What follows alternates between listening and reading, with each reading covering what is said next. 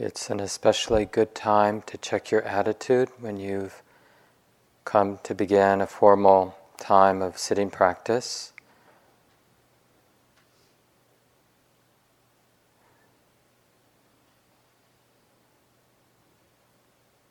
And by this time on retreat, you've heard a lot of different instructions, and so it's important that we keep it simple. It's good to hear the different points of view, the different instructions, and then it's also important for the mind to understand that it's actually really simple. So, for example, when we check the attitude, really what we need is a quality of interest, an actual curiosity about the way it is, a deeper sense that it's relevant, the experience that's coming and then going, worthy of showing up, worthy of being awake for. And the other component of a good attitude is this quality of care, whether you call that love or gentleness or acceptance. So just these two qualities of interest and care. So really any time is a good time to check the attitude. And then just checking to see if there can be an authentic quality of interest, and then that quality of care. Because I care about this life, because I care, I'm willing to connect. They work together. The care supports the interest, and then also the interest, the curiosity, reinforces how wholesome it is to have that quality of care or metta. Willing to show up, willing to include. So that's the attitude, and then the task at hand is also very simple, as you know.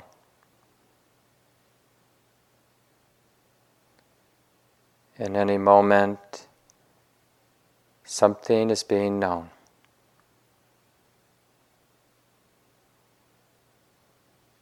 Of course, the mind is in the habit of wanting, dealing with things that are more complicated. So part of this task is to keep it simple. This experience in the body is being known. The experience of sitting is being known. And then, of course, if there's any reaction arising because of the feeling that's there with the sitting, then that reaction can also be known. It's like this now.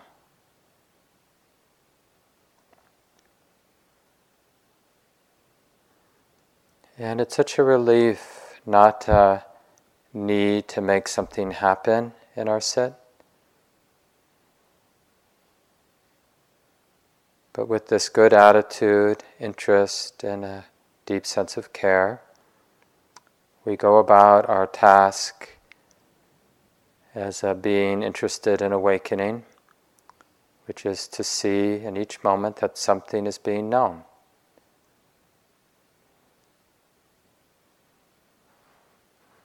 And we often use an anchor at times in our practice to help stabilize and to develop some continuity of this mindful awareness that knows that something's being known.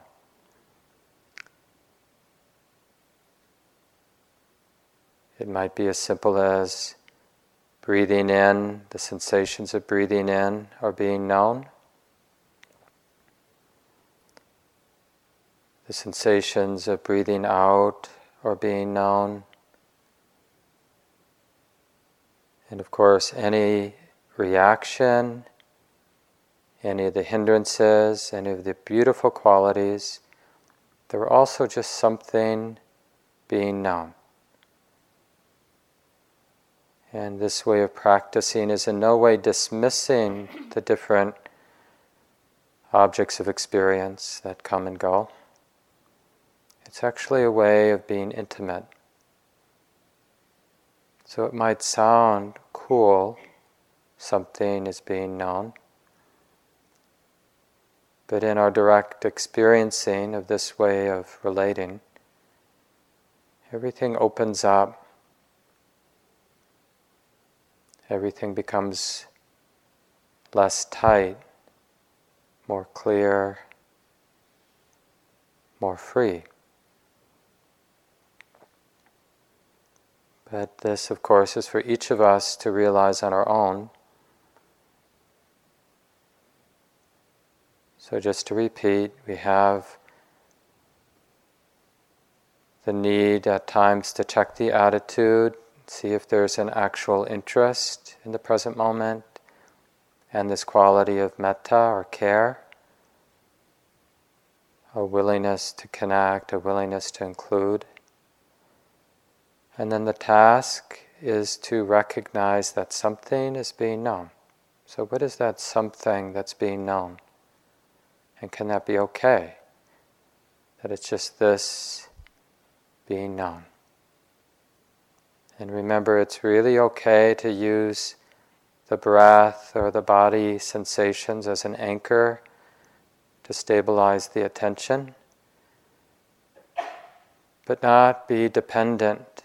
So when other phenomena, like a reaction or a thought, a sound,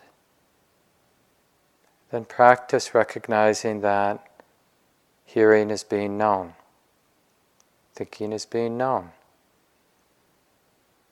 disliking is being known, or whatever it might be. Keeping it really simple.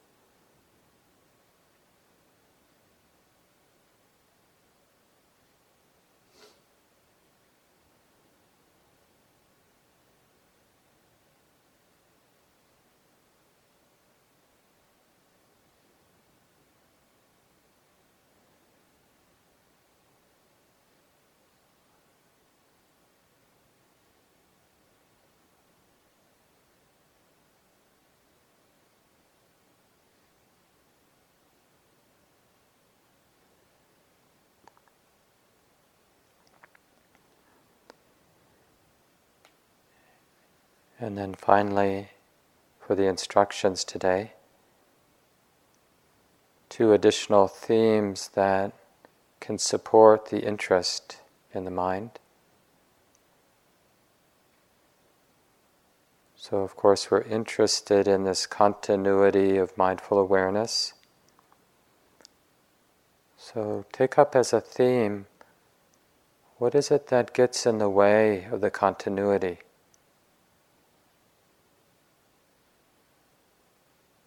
Not in a tight way, but just curious about how is it that the mind loses the thread of awareness, that present moment awareness. And then with that interest in the continuity and what gets in the way,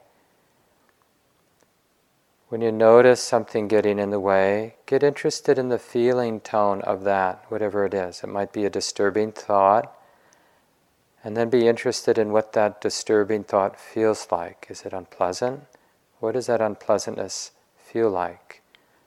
Can the mind be interested in the unpleasantness of that thought that the mind gets caught in, gets identified with, and loses mindful awareness? So again, just to be curious about when there is the continuity of mindful awareness, and then what interrupts it. Even if you have to do it in hindsight, when you come back, then in a flash, just remembering what happened. Oh yeah, that arose, there was pain. And then the mind set off in a stream of proliferation. And then notice that pain. Oh, it's just unpleasant. It's unpleasant like this. And then it can be an object of awareness. Unpleasantness is being known. Can this be okay? The unpleasantness of this sensation.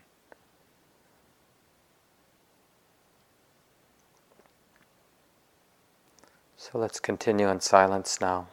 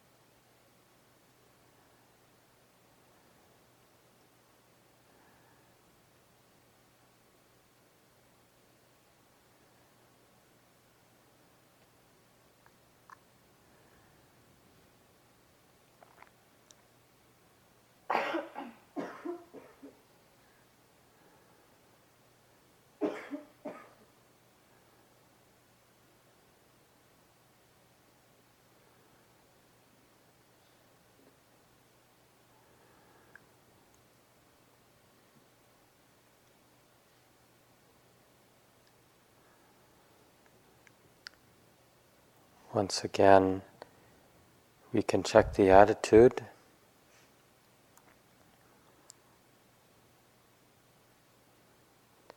Noticing how the mind is.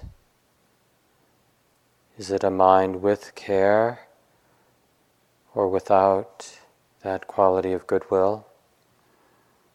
Is it a mind with interest or without?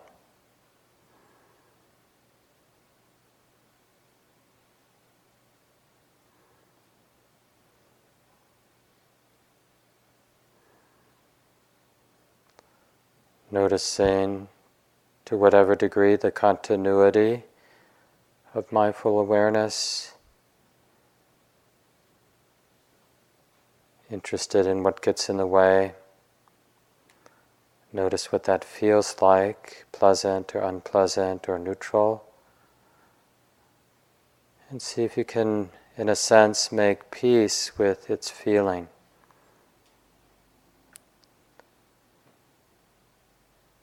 Be interested that it feels unpleasant or that it feels pleasant or neutral.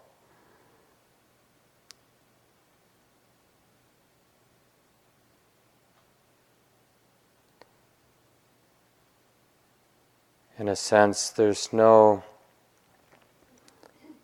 real moment of awareness, of being mindful, if the mind isn't aware that it feels like this now, that the experience has a feeling tone and it feels like this.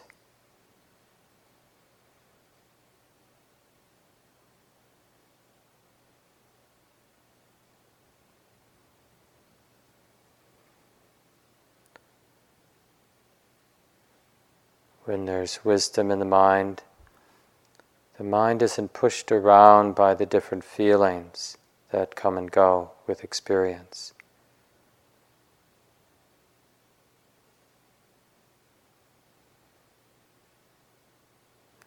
Because wisdom knows that it's okay to be open, to be aware that it feels like this now.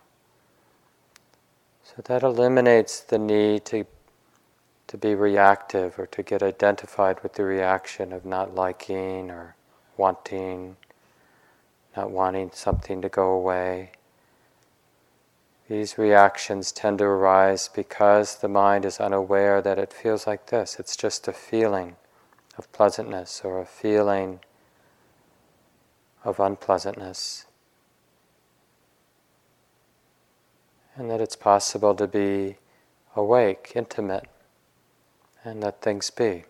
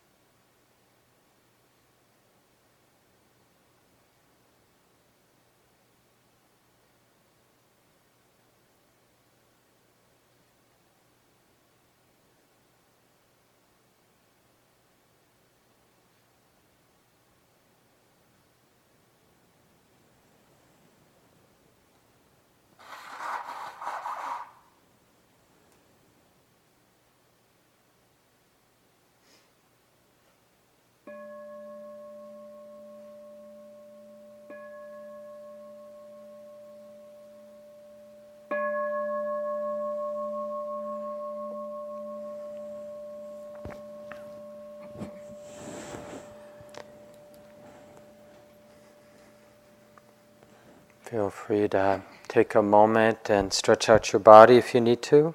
Stretch out the legs, whatever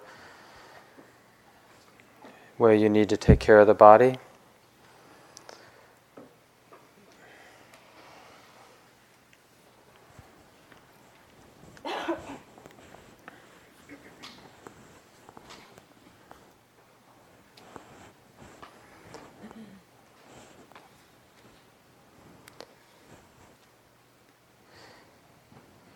The four of us want to thank everybody for really investing in this beautiful container that we have, the noble silence, and respecting the schedule. Of course, people, especially the more experienced people, you're finding your own way to use the schedule, but to protect the sitting periods, to come at the beginning, stay to the end. All of this really is a great support, and it has a really peaceful feeling now, so it seems like we're all coming into the container and using it wisely.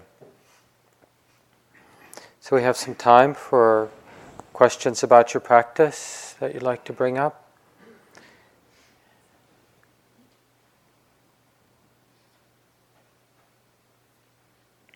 Yes. It's about all the different minds.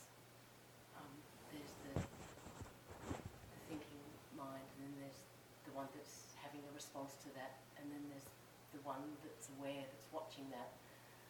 And then sometimes it feels like there's a big spacious one behind that. And then I had an experience once at another retreat where I almost felt like I wasn't quite sure who I was, because there were just all these different minds and a lot of space between them. I don't know if that makes sense to you. But just wondering, like, who are we? Who am I? So the comment is about minds, plural, and just noticing different minds, the mind that's thinking, the mind that's aware, and even sort of the space between the different minds.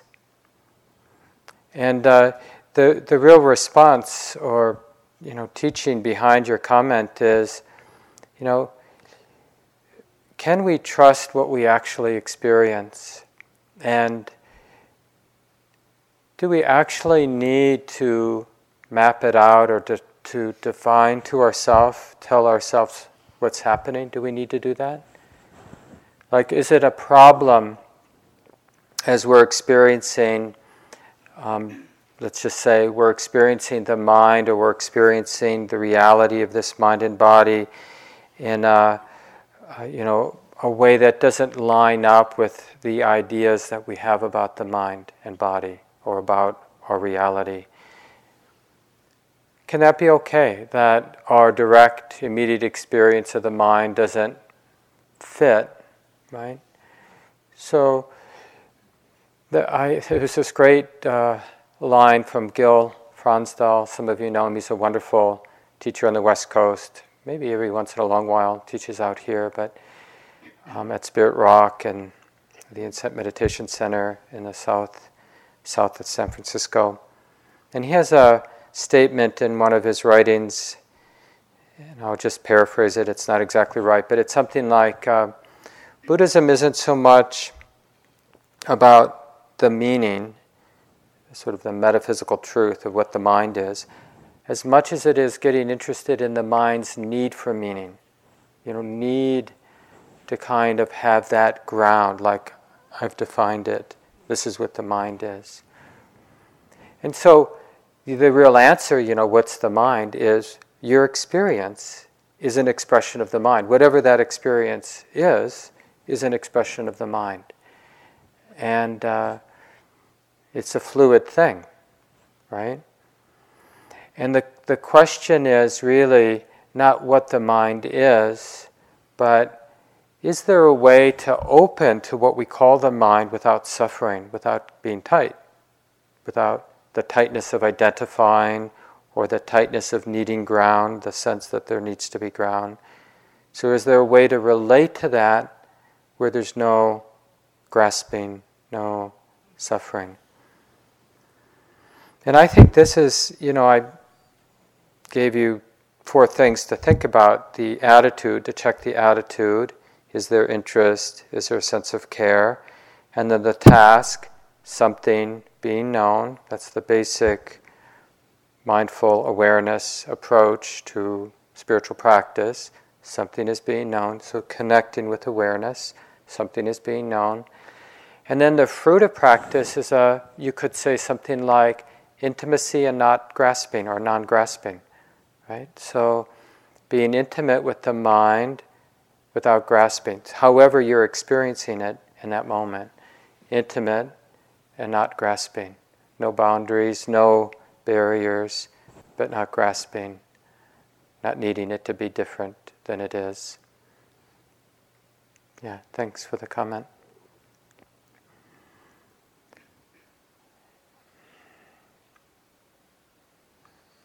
Feels like the group's pretty settled. That's good. Any other thoughts or questions?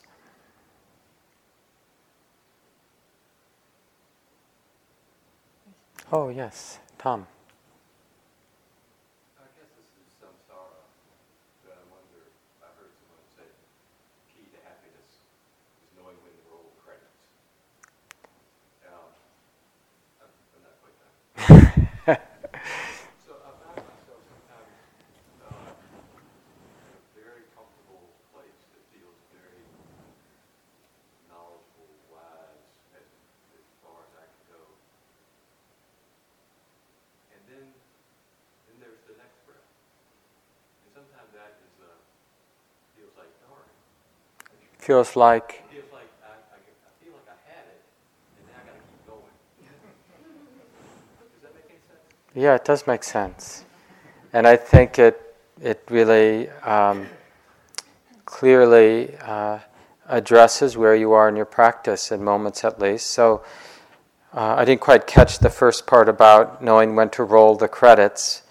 But the point Tom was making in terms of his practice is that he has moments where the mind feels settled and clear and wise, I think you said. And then there's the next breath. And so one of the things that we will always be clarifying, especially in more refined moments of our practice, is the relative stability and relative freedom of a moment where nothing is agitating the mind, right? So there's some stability, there's no problem, except that moment isn't real ground. It's just something that's come together, and it's something that's going to fall away. And so we do have moments of real space, real peace, real love, that fullness of love that I talked about last night.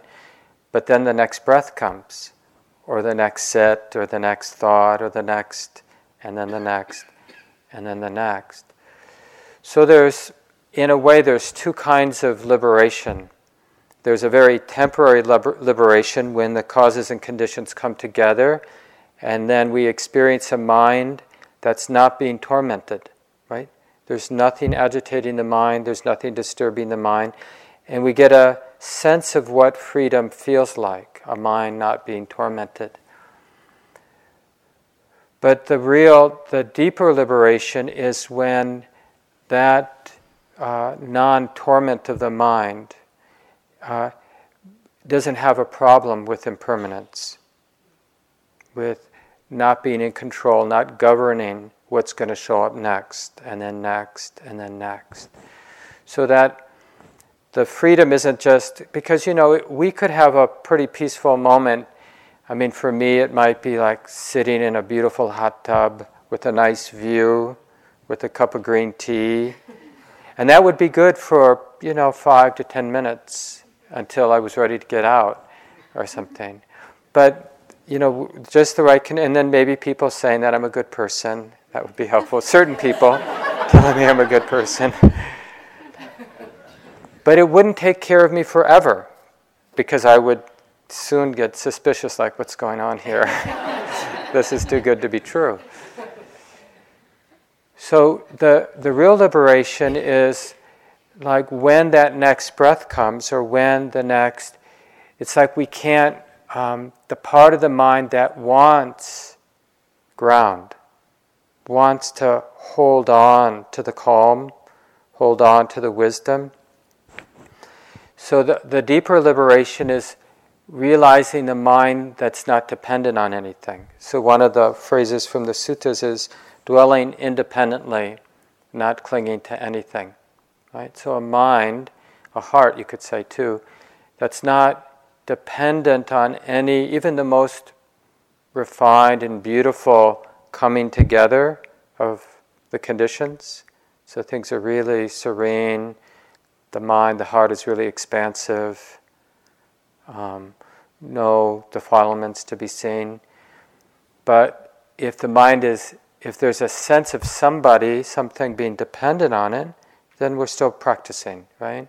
Like interested in that, the stress of the attachment to that beautiful, expanded, beautiful state of mind. But it's a really important place of practice when we have calm, we have more expanded, beautiful states of mind. We want to be interested in the mind, if there's any contamination, any stain, like the mind needing it to stay, right? Then we include that in the awareness. Oh, attachments like this. Attachment's being known. Dependency is being known. Right? We want to see that too. Time for one more comment or question. Yes? So this may be just a technical question, but after Buddha reached enlightenment, Mara did keep coming back. And so I guess my question is, then where's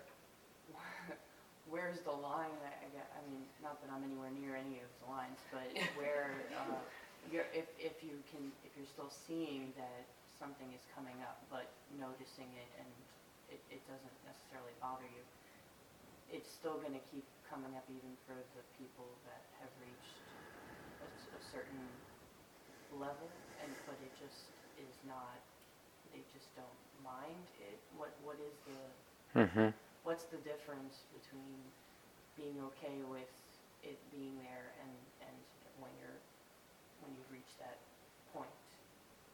I guess I don't know how to describe what I'm. Yeah.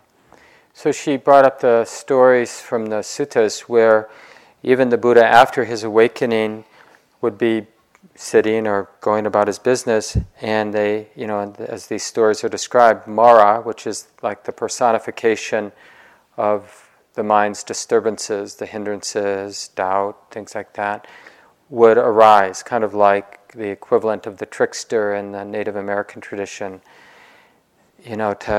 But the Buddha in these stories would always see, oh, that's just Mara, that's just those causes and conditions or that. And sometimes it's external, like another person might be sort of disturbing or challenging, or sometimes it might be internal. But the point that I think you're talking about is that for us, that happens too. And the point is that it really tells us something about what this path of awakening is and what it isn't. It doesn't mean that somehow being free means that the mind is disconnected from the rolling of causes and conditions, or karma, stuff happening because of past causes and conditions. Stuff still happens, from the stories of the Buddha or anybody, whether someone's fully awake or not, stuff still happens internally because of the conditioning of the mind, the personality, externally because of everything that's around, whether an awakened person or just somebody on the path. But more and more as we practice, awareness, mindful awareness, sees what's arising, whether it's an internal, like a memory, or an external thing, somebody doing something to me, sees it and it's not confused. The mind's not confused by what's coming up.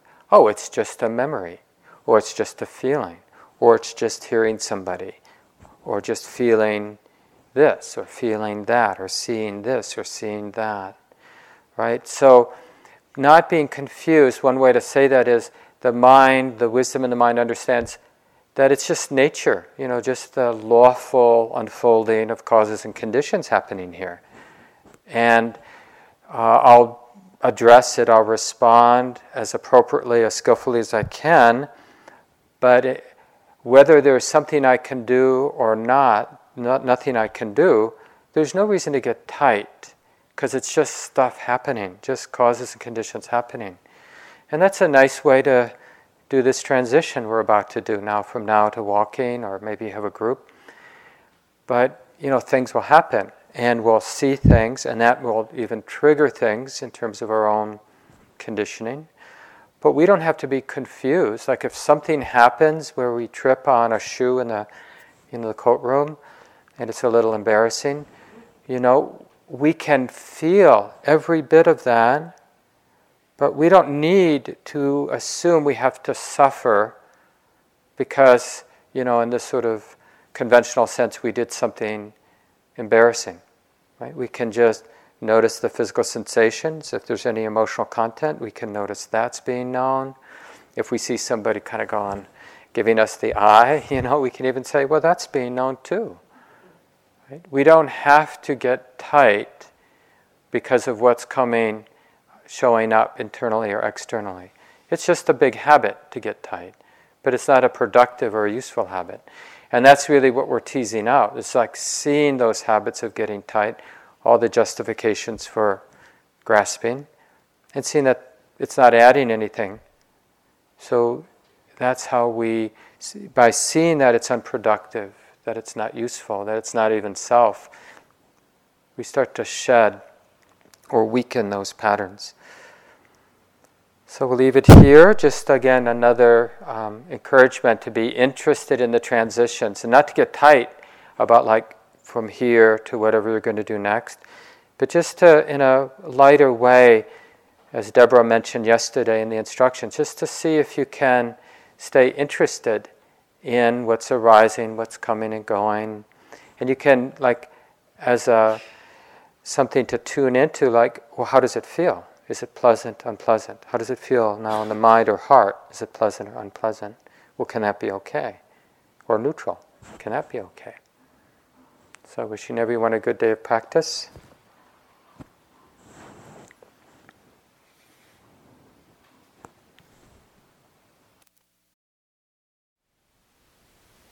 Thank you for listening.